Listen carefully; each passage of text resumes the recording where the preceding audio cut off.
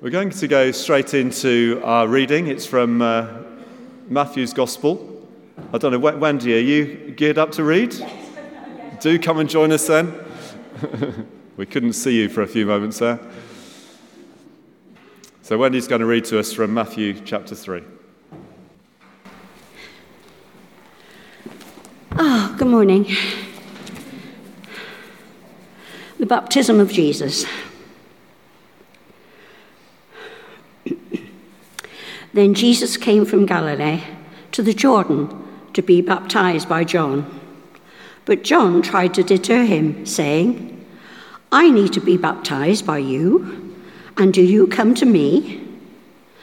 Jesus replied, Let it be so now. It is proper for us to do this to fulfill all righteousness." And then John consented. As soon as Jesus was baptized, he went up out of the water. And at that moment, heaven was opened, and he saw the Spirit of God descending like a dove and lighting on him. And a voice from heaven said, "This is my Son, whom I love. With him I am well pleased." This is the word of the Lord. Thanks be to God.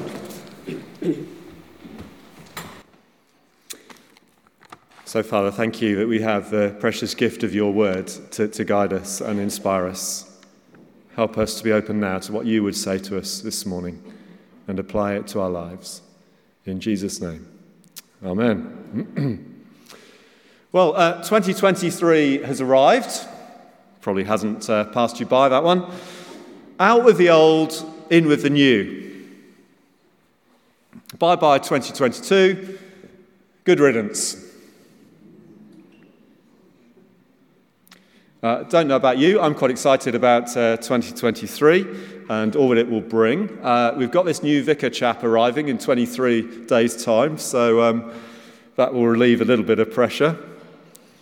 Dan and his wife moving into a vicarage later on this week, and we're anticipating all that God will do in our midst as they come and join us. There's other things to look forward to in 2023, of course. I'm sure at the forefront of your mind is the fact that it's another Ashes cricket year. Yeah, lots of you I can see. Well, there's about 4 people anyway who are vaguely interested in that. It's always a little bit anticipated in the Peterson household. You'll be thinking of other things, perhaps, that you're very much looking forward to in 2023. There will be new challenges. There will be fresh opportunities. Some things we can foresee and plenty of others that we can't. But is it out with the old and in with the new? Maybe not. In fact, that question mark is very, very deliberate. Because actually 2023 is a continuation of 2022, and many of the challenges, of course, are still the same. The cost of living crisis is one that is very real and will continue to affect us and those we love, so many people in this local community, for a long time ahead. We continue to hold those concerns over what's going on in Ukraine and in other parts of the world. We're very aware of the effects, the ongoing effects, continuing effects of climate change. There'll be personal issues, challenges, griefs, struggles that were there in 2022, which are still very much with us in this new year. The good news, of course, is that in all of this mess, God is still with us every step of the way. And I hope that each of us will put our hands in his as he leads us into new territory. Well, this morning we're exploring this short passage from Matthew's Gospel, from Matthew chapter 3. It's one of the set readings for this first Sunday of the season of Epiphany. It might seem like familiar territory, the baptism of Jesus. It seems to mark a new start. It precedes the ministry of Jesus. But there's more to this short passage, I believe, than meets the eye. It's not just a description of the significant event in Jesus' life. It's not a case of out with the old and in with the new. These verses are full of allusions to the Old Testament, which really promotes its significance to Matthew's readers and reminds us that Jesus' coming, his life, his death, his resurrection, his ascension, are part of God's ongoing story. Matthew, of course, is writing primarily to a Jewish audience, so he's very keen to emphasize the continuity that Jesus provides to what's gone before. It's not out with the old and in with the new. Let's make one or two connections along the way. First of all, location, location, location. There's a very simple verse that begins this little section we read this morning. It says, "Then Jesus came from Galilee to the Jordan." Now that's a very simple descriptive line. It would be very easy just to gloss over it. It's just a fact. Jesus moved from here to there. The distance, it's quite a large one. It could be up to 65 kilometers, depending on exactly where Jesus was. Up to 3 days' journey through Gentile territory. It's a very deliberate journey on Jesus' part. It's not as if he just popped out to Tesco's for a pint of milk and happened to bump into his cousin John. Why the Jordan? Well, that was where the Israelites had crossed over into the Promised Land. It's also where Moses had passed on leadership to Joshua, and Elijah had passed on the mantle to Elisha. It's a significant place. It's been significant at key moments in Jewish history. And something new is happening here. But it's in continuity with what has gone before and builds on what has gone before. And so in this place, this very special place, John is baptizing. And John is grasping the weirdness of the situation. He knows Jesus' true identity, the Messiah, the chosen one. And he points out to Jesus, "Surely, Jesus, you should be the one baptizing me." But Jesus' response is this. He says, "No, let it be so now. It is proper for us to do this to fulfill all righteousness." Righteousness is a really strong theme in the Old Testament. Jesus didn't need to be baptized in the sense that John was offering a baptism of repentance for the forgiveness of sins. Jesus was without sin. But this baptism was still significant and important for him. Firstly, it did mark the beginning of his adult ministry, a ministry that would turn the world upside down. Baptism showed his submission to the Father and humility in being served by another. So Jesus is setting out and walking a faithful path. And then in baptism, Jesus is identifying with those he came to save, with sinful humanity, those whose story has been told in the pages of the Old Testament, and those still to come. He's acknowledging people's need of cleansing and a new start. Something, of course, that would be powerfully enacted 3 years later on the cross.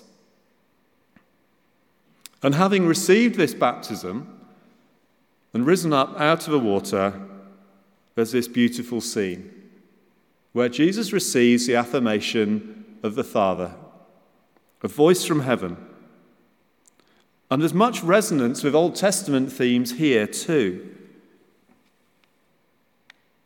Did you hear the words of Jesus, of God to his Son? "This is my Son whom I love. With him I am well pleased."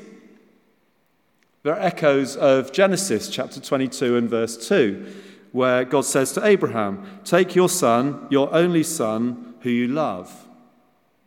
In that situation, of course, Abraham is told to go and sacrifice his son Isaac, an act that in the end doesn't have to be followed through. But you see the similarities in the language and, of course, what would follow for Jesus, where he would become the sacrificial offering on the cross.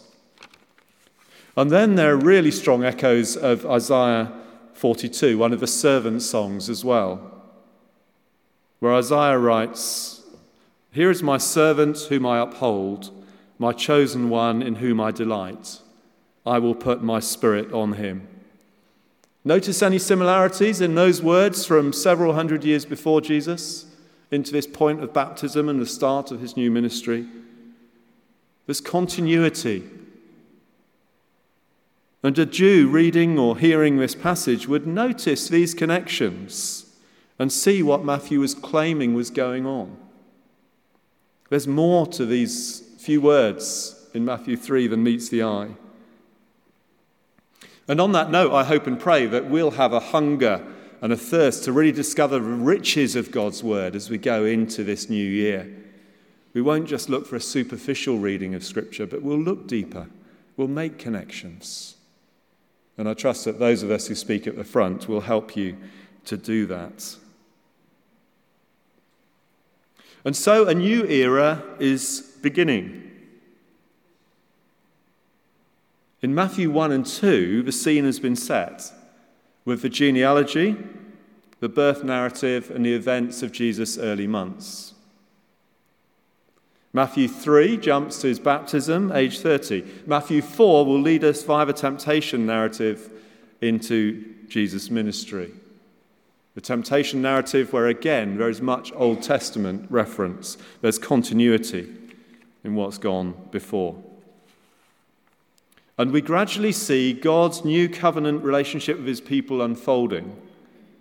And right at the start of this crazy time, Jesus hears and receives his Father's affirmation. Simple but profound. "This is my Son, whom I love. With him I am well pleased." He hasn't done anything yet, but God the Father delights in him. He delights in everything about his Son and what that Son represents. And Jesus goes into his adult ministry feeling totally affirmed and confident in his Father's love and empowered by the Spirit's touch. It's a beautiful, beautiful scene. As we reflect on the beginning of Jesus' adult ministry, we do well to reflect on our own walk with God at the beginning of this new year. A walk with God which is in continuity with what has gone before. And what might God say of us as we journey through the next 12 months together? I hope, like me, that your aspiration is that the Spirit might rest upon you and that your loving Heavenly Father would say of you, "This is my Son, this is my daughter whom I love. With them I am well pleased." At Christchurch, we go into 2023 building on what's gone before. We have this sense of anticipation as Dan and Julia join us. But it's not a case of out with the old, in with the new. Dan's ministry will build on the foundations we've set, which in turn has built on the service and the ministry of those who've gone before. It feels like an appropriate moment just to briefly reflect on the last 18 months while we've been in vacancy here at Christchurch. And I'm just so grateful for the team of people who've been part of leading us forward during this time. Some of us have been at the front doing lots of things, but so many have actually been doing things in the background, and they've just faithfully got on with the things that they do week in, week out, largely unnoticed. People like the projection and sound teams, people like those who welcome, people like those who do the children's work and the youth work, people who set up our midweek services, people who lead the midweek groups, the prayer team, the care coordinators team. The musicians, there are so many people. If I've forgotten you, please forgive me. And God has been faithful to us. And it's been great, actually, that during this time, that we've been able to establish one or two new ministries engaging with the wider community. It's great that we've got 2 new deck coaches working with our CAP Centre. It's great that we've been able to initiate the warm spaces on a Thursday, and this Thursday morning there are about 70 people here for that activity. Do come along on a Thursday morning and be part of that. It's been great that we've been able to initiate the Vintage Adventure under Anne Louise's leadership as well, based down at Quakers Road. There have been so many other things going on. And so as Dan and Julia join us, we're in a reasonably good place. I know it's been frustrating waiting for 18 months for a new vicar, but I actually don't think it's done us too much harm. God has been good. And I want to say a big thank you. I know many people have said thank you to me. I appreciate that. But I want to say a big thank you to everyone who's been part of our journey in this time. And it's great that many of you have joined the worshipping community here at Christ Church in the last 18 months as well. And we hope you'll very much feel part of all that God will do as we move forward. We're all part of God's plans and purposes for this year and on into the future. In his church, gathered, and in our lives, scattered across the community, across the city, and beyond. And this morning, I just wanted to give us an opportunity to commit afresh to walking with God and seeking to put him front and central in our lives. In baptism, there's the symbolism of cleansing, a new life, and a sense of true commitment, a commitment to a gracious walk with Jesus in his strength. Baptism, just a one-off event, which points to the lifelong journey of discipleship. And I love Eugene Peterson, no relation, his description of discipleship as that long obedience in the same direction. And I hope we're all committed to that. Some here have been travelling that road for many, many years. For others, it's something that's relatively new. But it never hurts to recommit to walking that road wherever it might lead. Perhaps if we can have the prayer on the screen, Sharon. Our Methodist friends start the year with a covenant service. In fact, 2 weeks' time, we're doing a pulpit swap. So the local ministers group, which meets every month and prays together and shares together, we've arranged a swap of all the different sort of speakers, church leaders. So in 2 weeks' time, we've got Naomi Sharp from the Methodist Church coming and speaking here at 10:30 and also at Quakers Road before. So our Methodist friends have used this prayer in Methodist churches since the middle of the 18th century. It was originally penned by John Wesley, one of the founders of Methodism. The words have been updated slightly, but it's a prayer of commitment. It's a prayer of us covenanting with God in response to his covenant with us. It's a really challenging prayer to pray. I was praying it with a 9:15 congregation earlier and thinking about some of the words contained in this passage. Just have a look at something of what it expresses there. It's an honest prayer. It's a prayer that says, whatever this year might bring, I want to honour you, Lord. Even if it means some of the things that I take for granted are taken away from me. It recognises that life will have its challenges. It acknowledges that day by day we have choices to make. But I hope that you'll feel able to pray it with me. So why don't we stand? And if you feel able to join in with this prayer, please do. It's going to lead us into further sung worship. So perhaps if the musicians are ready, we're going to have a slightly extended time of worship as our response to God and all that he's done for us and in us. And as I say, this is very much in continuity with what's gone before, as we're part of God's ongoing story in this place and in this community. So do join with me if you feel able. I am no longer my own, but yours. Put me to what you will. Rank me with whom you will. Put me to doing. Put me to suffering. Let me be employed for you or laid aside for you. Exalted for you or brought low for you. Let me be full. Let me be empty. Let me have all things. Let me have nothing. I freely and wholeheartedly yield all things to your pleasure and disposal. And now, glorious and blessed God, Father, Son, and Holy Spirit, you are mine, and I am yours. So be it. And the covenant now made on earth, let it be ratified in heaven. Amen.